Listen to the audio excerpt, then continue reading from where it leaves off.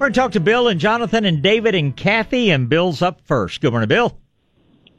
Hey, good morning, Bob. Thanks for taking my call. Thank you for calling. Hey, I know you've probably answered this 1,000 times, but I have yet to hear it. So, blossom end rot on tomatoes. Yes, sir. Is there a better variety that's resistant to that? No, sir. It's not the tomato. It's your soil. Okay. Blossom end rot is not a disease.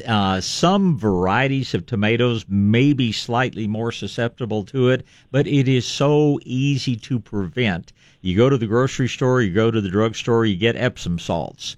Doesn't have to be the smelly, strong scented ones, just basic cheapo Epsom salts.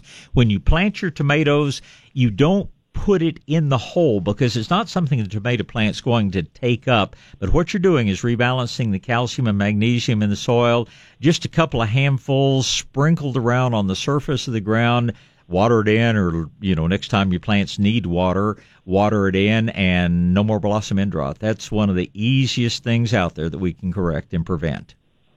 Does it hurt to put it in the hole? I'd heard that, and I did that this time, but I actually mixed up a solution in a gallon jug and put a little in the hole when I dropped the tomato. But it didn't solve the problem. You need to get more and put out on the surface of the ground. But no, people do that with roses. The Epsom salts are just magnesium sulfate, and as long as you're not overdoing it, there are absolutely no negatives to it. It's just, I guess, if you get too carried away, it hurts in the pocketbook, but there's not much. I don't know of anything that costs so little and does such a good thing as far as preventing problems. So you didn't do a lot of good putting it in the hole, but you can go back and follow up with no ill effects.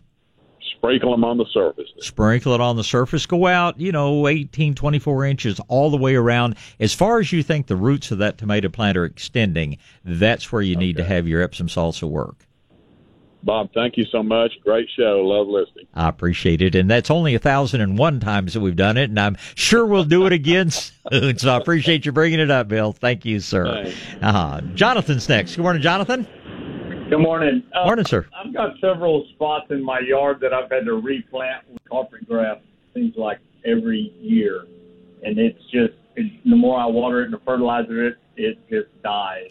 Is it in shade or in sun? About half and half throughout the day. Okay.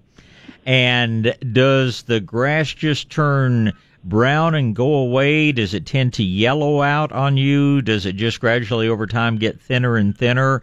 Is it a sudden death or a prolonged death? It's prolonged, but it just turns back to dirt. It just looks like it rots. Okay. And what part of town do you live in? Or what area? Pleasanton. In the hill country or in a lot of San Antonio, I find that sometimes there is either caliche or rock closer to the surface in some areas, which is more a part of the problem. That shouldn't be an issue in Pleasanton. Do you have a sprinkler system, or how do you water your yard? With a well. But how does the water get distributed? Sprinkler or with one on the end of the hose? No, sprinkler, yes. Okay. I would tell you to get some little straight-sided dishes, containers. Saws used to give away a little mini rain gauge, and spread those things throughout your yard. Run your sprinkler system through its cycle. I would be guessing that it could easily be that there are just some areas that are not getting the coverage, that are getting a quarter of an inch of water when the areas around them are getting an inch of water. That's a very common reason that I see grass dying out in the same area year after year. It's just that some parts of the yard just not getting the water they need. And, of course, St. Augustine is a grass that has to have water. It doesn't take any more water than Bermuda or zoysia does to keep it good looking. But when I've got one same area dying out year after year, if it's not deep shade, if it's not something underneath the surface of the ground, it's almost always a water issue. Okay, thank you very much. And I find even the so-called professional sprinkler companies, There's only one company, and I don't mind mentioning it's SA Rainmaker, but all these other big companies, every time I've seen them put a sprinkler system in, they've had to come back out and adjust it because some areas of the yard were getting more water than others, and that always leads to problems. So check that out and let me know what you find. If that's not it, we'll go looking a little further and see how else I can help you. Okay, thank you. My pleasure. Thank you, sir. David's next, and it'll be Kathy and Linda. Good morning, David. Morning, boss. Morning. I know the Mexicana Grande avocado and the Joey grows around here. I'm in Cuero. Yeah. Does the Haas avocado make it there? I'll hang up and listen, sir. It's all a matter of cold. And in Cuero, you can get some pretty severe cold. The two you mentioned are just more cold hardy once they get the rough bark. Haas avocado has no cold hardiness whatsoever. It'll grow fine, but if you get a hard freeze, you're going to lose it. That's the limiting factor. So I'd have to cover it up or just look for a Joey or something again. You'd have to build a greenhouse. You'd have to cover it up. You'd have to, put a heater out there. You'd have to be like those peach growers, burning bales of hay last week. But okay. Haas's great avocado is just not cold hardy. All right. Thank you, Bob. Have a good day. You too. Thank you. All right. Moving through a lot of calls quickly. Keep dialing 210-599-5555 while I say good morning to Kathy. How are you today? Hi, Bob. Thank you. Yes, ma'am. Okay, I know you've answered this one a million times too, but for 1,000,001 coming up. Well, 5 years ago, I had tomatoes, and I had the big tomato worms so bad that I got so disgusted pulling those things off that I just gave up on tomatoes. Oh, well, I know that's a shame, but I couldn't find anything except my fingers to get rid of things, and it grossed me out. It really did. Well, let me tell you what you need to do to solve that problem, Kathy. You need to get what they call BT worm killer, just anything that has Bacillus thuringiensis in it. But in addition to that, you need to add a little bit of molasses, because molasses really stimulates that bacteria that kills the caterpillars. And I frequently, I get those same, they're tomato hornworms is what they are. But I looked them up and they're nasty. Yeah.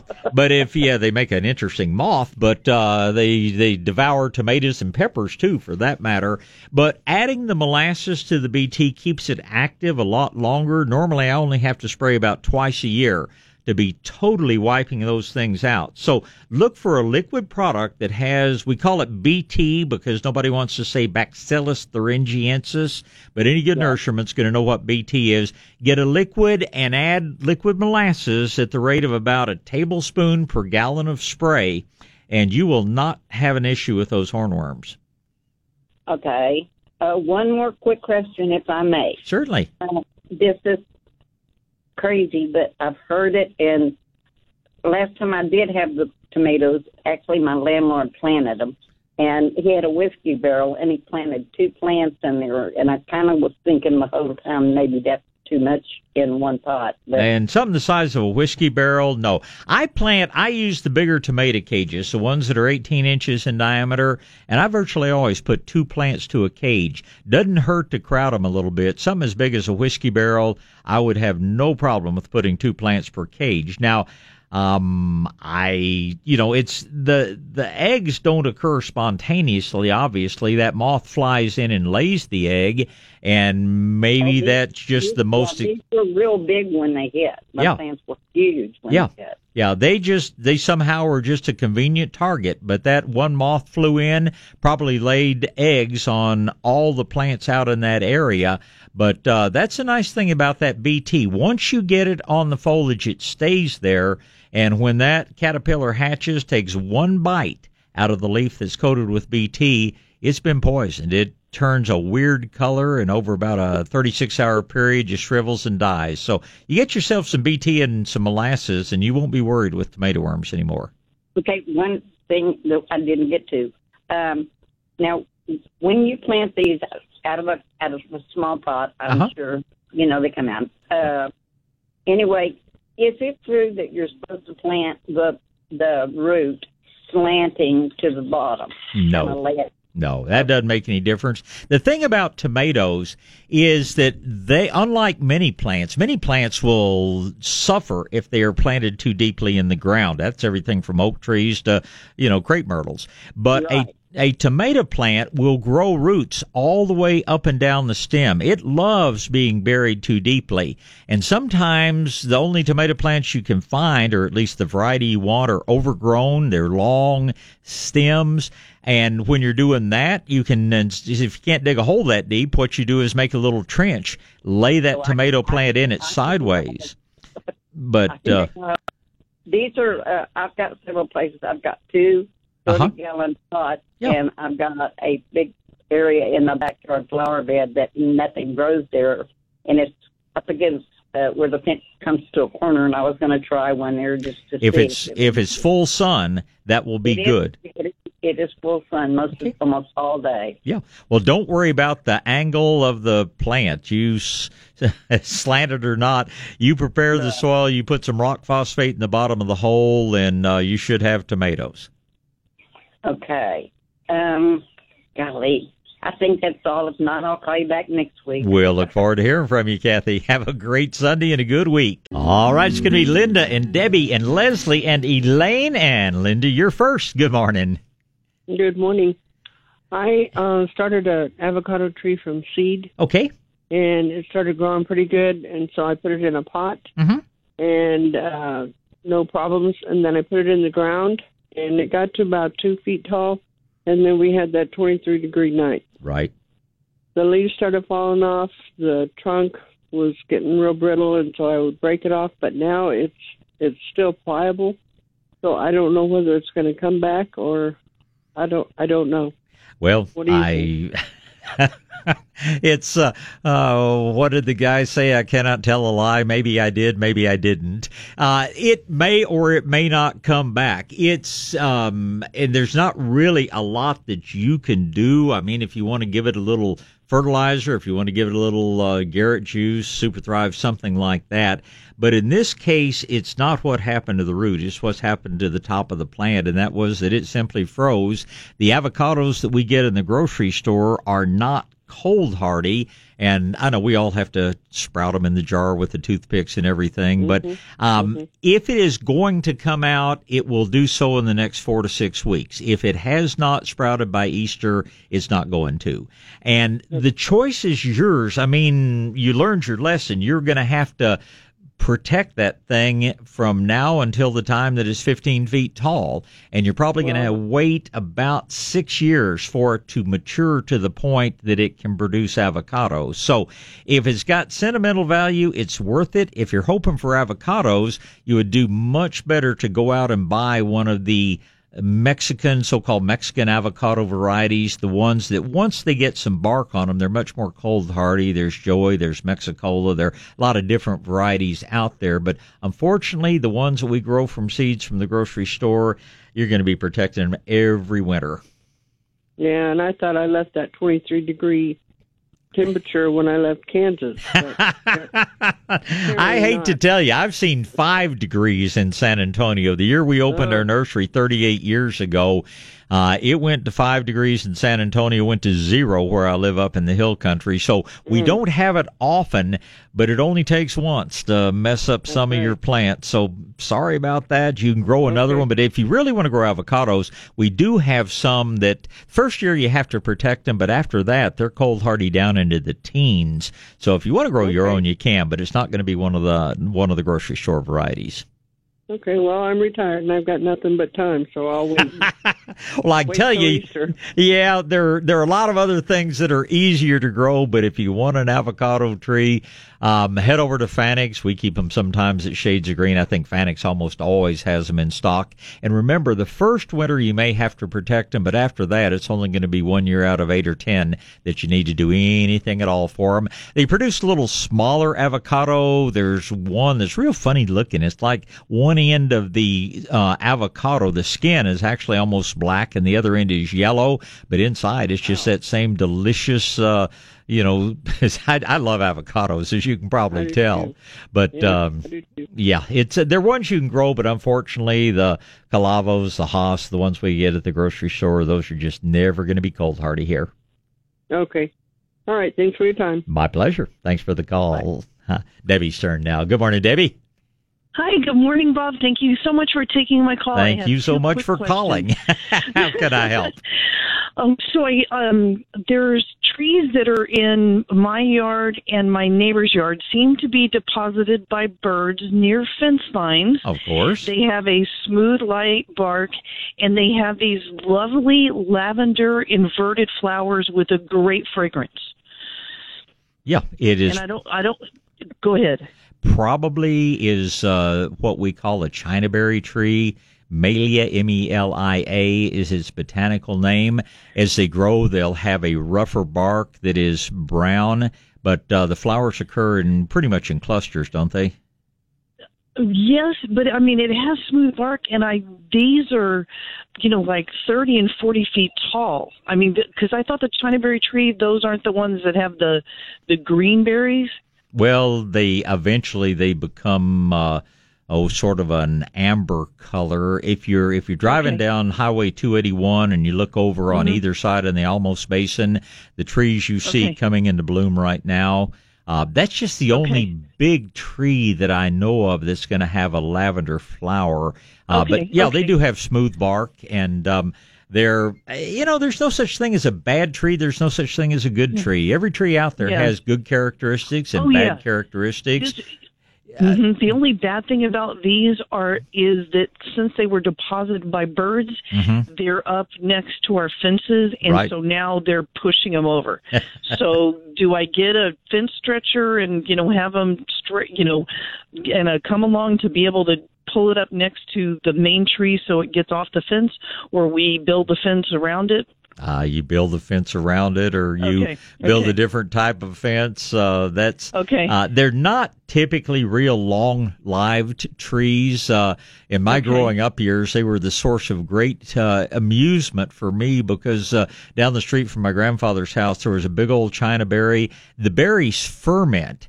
And the robins would come in. They would sit up there in the tree, eat the fermented berries, get drunk, and fall out of the trees. And the neighbors down there had a big old kitty cat, and that was the smartest cat. He never chased birds. He just sat underneath the tree and waited for lunch to come tumbling down out of the tree. And I never got tired of laughing at that. So anyway, you've got a Chinaberry tree. Some people would tell you it's a trash tree, but it's got some good characteristics. And it's funny you bring that up today because our arborist David Vaughn yesterday, he brought in a piece of Chinaberry wood, had been cut in half, and he was showing how it is one of the most beautiful woods in the world. It can actually be used for making furniture and things like that. And they do have their negative qualities, but they're, it's like some people we know, they got a lot of bad in them, but they've got a little bit of good underneath as well. So the flowers, I have never smelled a sweet flower. Yeah. They're just incredible. So my other quick question was, 3 years ago we had the hailstorm. And for some reason, I made the decision to, when I replaced my roof, to not put my gutters on. I don't know why I didn't replace them, but now I have a 10 by 10 brick-lined garden thing in the front of the house that's attached. And so now it gets a little flooded when it rains because there's no, and so what can I plant in there that won't be harmed by, getting occasional flooded? It eventually drains, but, it does that. So what can I plant in there that wouldn't? Well, let's take a little different direction, Debbie. I'm not going to tell you to put gutters back on your home, but there is something they call it's like a drip edge. If you're over around our nursery, look over the entrance, both the front and the back entrance. I've seen those. Okay, it's like an L shape. and all it's doing is moving the water off to the either side. On the side of the building, it moves about 15 feet, so it's not falling directly on a flower bed.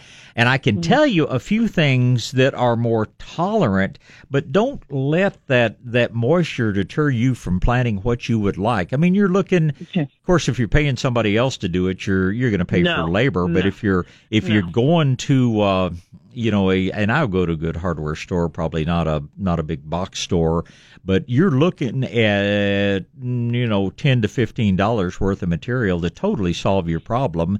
And anybody that's at all handy, a handy lady or a handy man, so to speak. Thank you. That is, I was jokingly telling a lady friend the other day about a sign that I saw somewhere in big letters. It says a woman must do a job twice as well as a man to be thought half as good. Smaller letters underneath it says, fortunately, this is not difficult. And so, anyway, good one. Yeah, if you're, I'm going to bring my gutters back, because one thing I really miss and didn't think about it at the time, because I wasn't going to be living in the house after I did this. Sure. I miss the rainwater catching. Oh yeah. Well, I will tell you, really, because my plants really miss it. I had new gutters put on my home last week. I don't mind telling you, it was Williamson gutters. Or Williamson Roofing. I still think Southwest Metal Roofing Systems does the best roofs in the business, but they don't do gutters.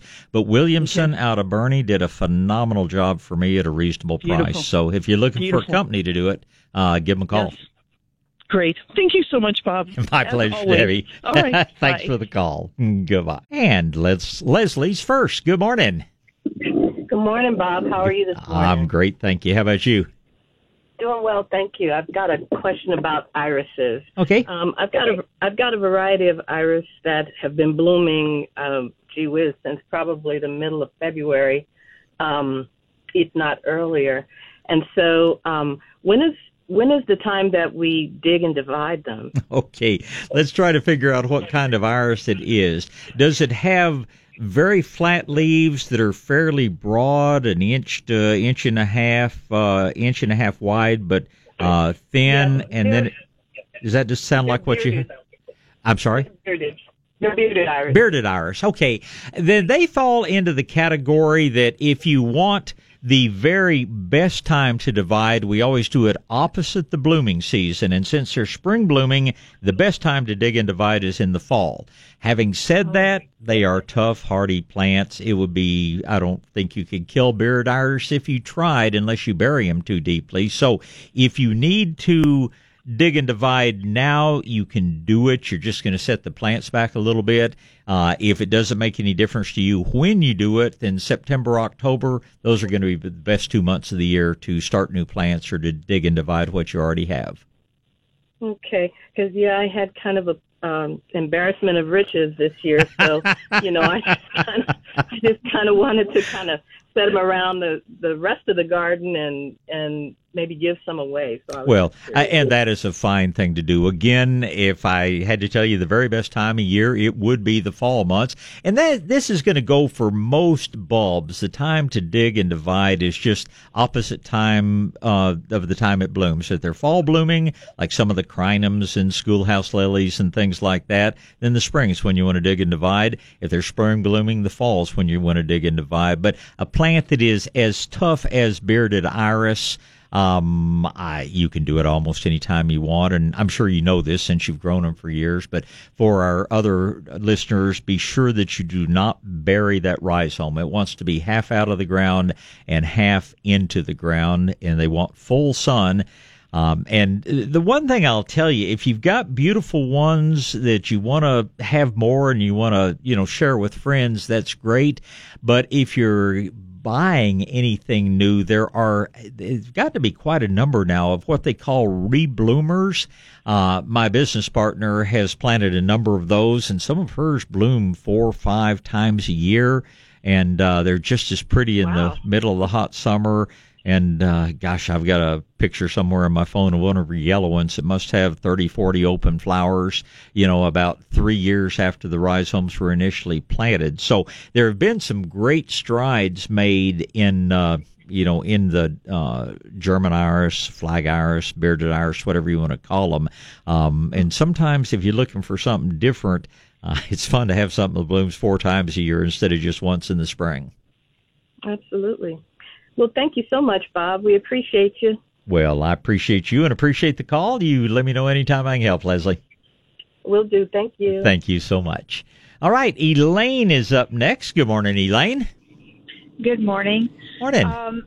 My lantanas took a hit for some reason this year. I have lost 3 or 4 of them. Okay. And these are the summer bloomers, the kind of bushy ones, not the trailing ones. Yep. Yeah. And one of them was under my bird feeder. And I have a big black cat who liked to hide out there and get a meal every once in a while out of a bird. Okay. So I'm wanting to replace that one with something that has lots of color because it's one I look at constantly, but might have enough density that he couldn't camp out under it to go bird hunting as easily. Okay. Well, a couple of things. First of all, the lantanas seem to be hit extra hard by that early freeze we had last fall, but don't give up on them. A lot of my lantanas have not even begun to sprout up yet, but they're not dead. I've dug down and scratched around, and a lot of those plants are still going to come out. So not to totally despair, but how much sun is in this area under your bird feeder? Almost all day. There's some afternoon shade from a tree, but it's very sparse. Things that you could consider. Have you ever heard of bulbine? Bulbine. No. Blooms. It's a succulent plant. Spikes of orange and yellow flowers. They're not huge flowers, but they have nice color, and they would certainly stay low. There is a plant called skullcap. The pink variety and the white varieties are the ones that will do well in a sunny area, and those would be a choice.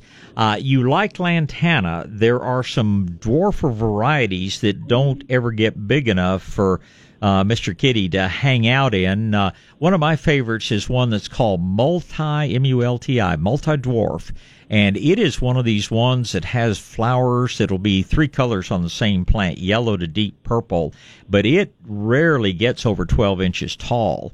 And it stays just as a low mound. It's not one of the big growing varieties, but it just blooms all summer long.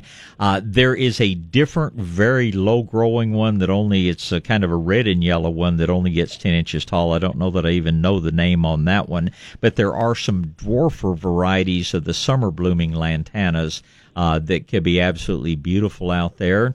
Now, I would worry a little bit about your kitty cat lying in and breaking up a more tender plant, but there are going to be some new varieties out this year of periwinkles, vinca, whatever you prefer to call them. It's called the Tattoo Series, and they are the most colorful I've ever seen. We saw them at a nursery trade show up in Oregon this past August, and they have blooms that will have the most pure white, striking white center, and then the background petals vary from kind of a cerise color to a deep orchid lavender. And there are some, if you want to create a huge amount of color, these are things that you will replace because they are annual bedding plants. But you can turn heads in that area with some of your new vinca varieties out there. And again, they're going to be small enough the kitty cat can probably hang out there. Do y'all have those, or will you be having those? We definitely will. We definitely will. I put a lot of the growers on notice when we got back from that Far West trade show last year that you got to grow these things this spring, and they're promising me they will. Okay, great. Well, this kitty only weighs about 30 pounds. So yeah. Well, I don't know if he can get 5 foot off the ground, but he can. It's really beautiful to see, other than the fact the poor bird suffers from it. Yeah, they think an old fat guy like that couldn't move very quickly, and that's their last mistake. So, remember, if possible, you can always raise a bird feeder a little higher, but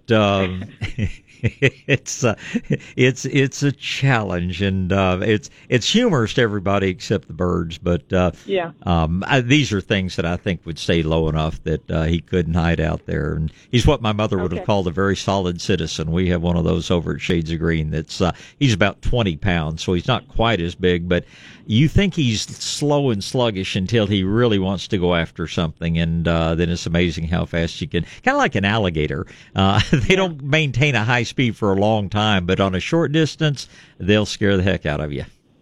Yeah. Well, thank you so much. I appreciate it. Elaine, you enjoy, and thank you for the call this morning. Okay. Okay, now we're to the top of the board, and that would be Shannon. Good morning, Shannon. Yes, sir. I got a curious question. Okay. Starting Labor Day last year, we had some really bad floods over on the ranch I take care of off of 211. Yes, sir. So everything in those creeks came down, filled the pond, and we've got it overlapping everywhere out. We're eventually going to drain the pond, but it's like walking on a sponge. And it's the prettiest black mix. Can we use that for mulch? Absolutely. I'm not sure exactly what it is, but if I think you will find that if when you drag it out, when you get it up away from the water, it's going to decrease in volume by about 90%. But it's the water's full of all kinds of nutrients, and the different plants absorb and use those things. Kind of like seaweed is one of the best sources of nutrients in the world. So I think this probably make a fine mulch. I don't see any negatives whatsoever to it. Well, we've got some setting outside that's been dry, is what I'm talking about, where it's walking on a sponge, but none of the weeds. I was worried, my wife was worried that a bunch of weeds would come up, but nothing has come up through it other than ryegrass. I don't know of any problem that would be there. Now, with it, like anything, if you use your soil to create a really good area, there you may have a jillion weed seeds blow in from other areas. I don't think there's anything that is anything in that material that is going to be preventing the weeds, but I certainly don't think it's going to bring any weeds in with it. Understand. That's what I'll tell her. Because I figure it's got cedar in it, it's got oak in it, it's got mountain laurel, basically everything we got on the ranch in Canyons. Yeah. Yeah, don't work it into the ground. You already know that, but it's undecomposed material at this point. So if you blended it into the soil, you'd be stealing a lot of nutrients out of the soil. But on the surface, as a mulch, sounds like what's down along the Guadalupe on my business partner's property, and I think it'll make an excellent mulch for you. You will find that the fire ants like it. You may find, everything from centipedes to scorpions to everything else once the weather gets warm when you start trying to move it around, but that's one of those things that everybody who lives on a ranch knows how to deal with. Yes, sir. I'll tell her, and I sure appreciate it. I appreciate the call, Shannon. You have a great Sunday. Thank you, sir. Thanks, sir. Bye-bye. Bye. All right. Well, Dr. Kirby's over there in the producer's room. We'll be coming up on the Pet Show here about 8 minutes from now, but we've got a little more time for gardening, so let's talk to Laurie and Kim, and Laurie is up first. Good morning. Hi, Bob. Hi there. I have a question about my Esperanza. Okay. They're not bushes. They're more like stalks, and each little group of them is maybe stalks of about 10 in each little planting group. Okay. I'd say they're about 8 feet tall. All right. And I suppose I didn't cover them, so I suppose maybe the freeze got to them. I live in Austin. And some of the leaves on some of the stalks are, brown and crinkly. Do I need to just cut those stalks off? Well, you can if you want to, Laurie. Here's the thing. We don't know how far back they're frozen. We don't know how, where they will come out. So unless they are just super ugly, or unless, let's say, another family member is applying pressure to make it look nicer, I would wait until they start to come out, because, maybe they're frozen down to 2 feet high. You'll see the new little green, growth start coming out at there. When they start to come out, you can safely assume that everything above that point is frozen. And, they may be frozen to the ground. They may be frozen down, 6 feet off the ground. Let's say they do start coming out up fairly high, stay 6 feet high or something or other, and you say, well, gosh, I don't want them that tall. At that point, sure, whack them down to 2 feet, whack them down to 3 feet, whatever point you like. But at this point, even scratching the bark is really hard to tell exactly where they're going to come out. So I've got plenty of other yard projects. I'm going to leave them until they start showing a little green, and then I'm going to cut off everything above that point. Okay. And if at some point I want them to become bushy, how do I accomplish that? You just to cut those stems at whatever point you would like them to branch and fill out. And as long as you have good sun on them, they will branch. Now, if they're in less than adequate light, they're just going to keep growing back up, tall and skinny. Yeah, they're full sun. Okay. In that case, once they start to put on growth, you just cut them to the point you want them to branch. There are little buds. Some of them we would call adventitious buds you can't even see yet. Others are little axillary buds where the leaves were. And they will sprout out and should produce several new branches from each original stalk. So wait and see how far back they're frozen. Cut them off at that point, and just fertilize, mulch, do all the things you normally would, and you should have nice bushes very shortly. Okay, thanks very much for all your help. You have a great week this coming week. You do the same, Lori. It was good to hear from you. Thank you. Certainly. All right, bye-bye. Goodbye. All right, let's finish up the calls today with Kim. Good morning, Kim. Good morning. How are you? I'm great. How about you this morning? I'm great. I have a question because we are on the way to the nursery right now, and we had just cleared a bunch of ugly brush and straggly little trees on our property, and now we can see the house next door. Okay. So we're looking for something that's drought tolerant, evergreen, doesn't need much care, won't kill our dogs. Grow 10 feet tall the first year, have no insects and diseases, flower at least 10 months out of the year. That's what you're looking for? Correct. Okay. What area do you live in? We live in the Marion area. Okay. Which is, just so northeast. Do you have deer issues? We do have deer. Okay. That's going to be a bit of a limiting factor, but... And you say this area is going to be full sun? It'll be full sun, yes. Okay. If you're looking for the deer-resistant, drought-tolerant plants, realizing you'll have to water it first to get them started, a couple of good choices, the so-called standard Yaupon holly. My favorite variety is one called Pride of Houston, and it will grow up 10 or 12 feet tall. It's not fast growing, but it is very long-lived. It is very drought-tolerant. It has beautiful red berries in the winter. It is totally evergreen. It makes a dense hedge. It just has no problems. It just, probably puts on a foot of growth a year instead of 4 feet like some other things do. But it will be one of your best choices. If you wanted to plant mountain laurel, if you want to even mix some mountain laurel in and do more of the standard Yaupons, mountain laurel, of course, is deer tolerant. It'll put on 1 to 2 feet of growth a year with a little bit of care. And of course, it is native. It is, totally drought tolerant once it's established. It is evergreen, and it will give you a fair barrier. I have to tell you, if this is something that you want instant growth and you don't want to have to buy super big plants, your option would be to put up a simple, I'm not even going to call it a fence, but a trellis-like structure that you could put a fast-growing vine on, and you could put something like Tangerine Beauty Crossvine on that, and you have something 10 feet tall the first year. It just has to have something to grow on. There is also, and this would be perhaps looking longer term, but plant your shrubs that are going to be your permanent barrier. But I love a plant called the Antigonon or Queen's Crown.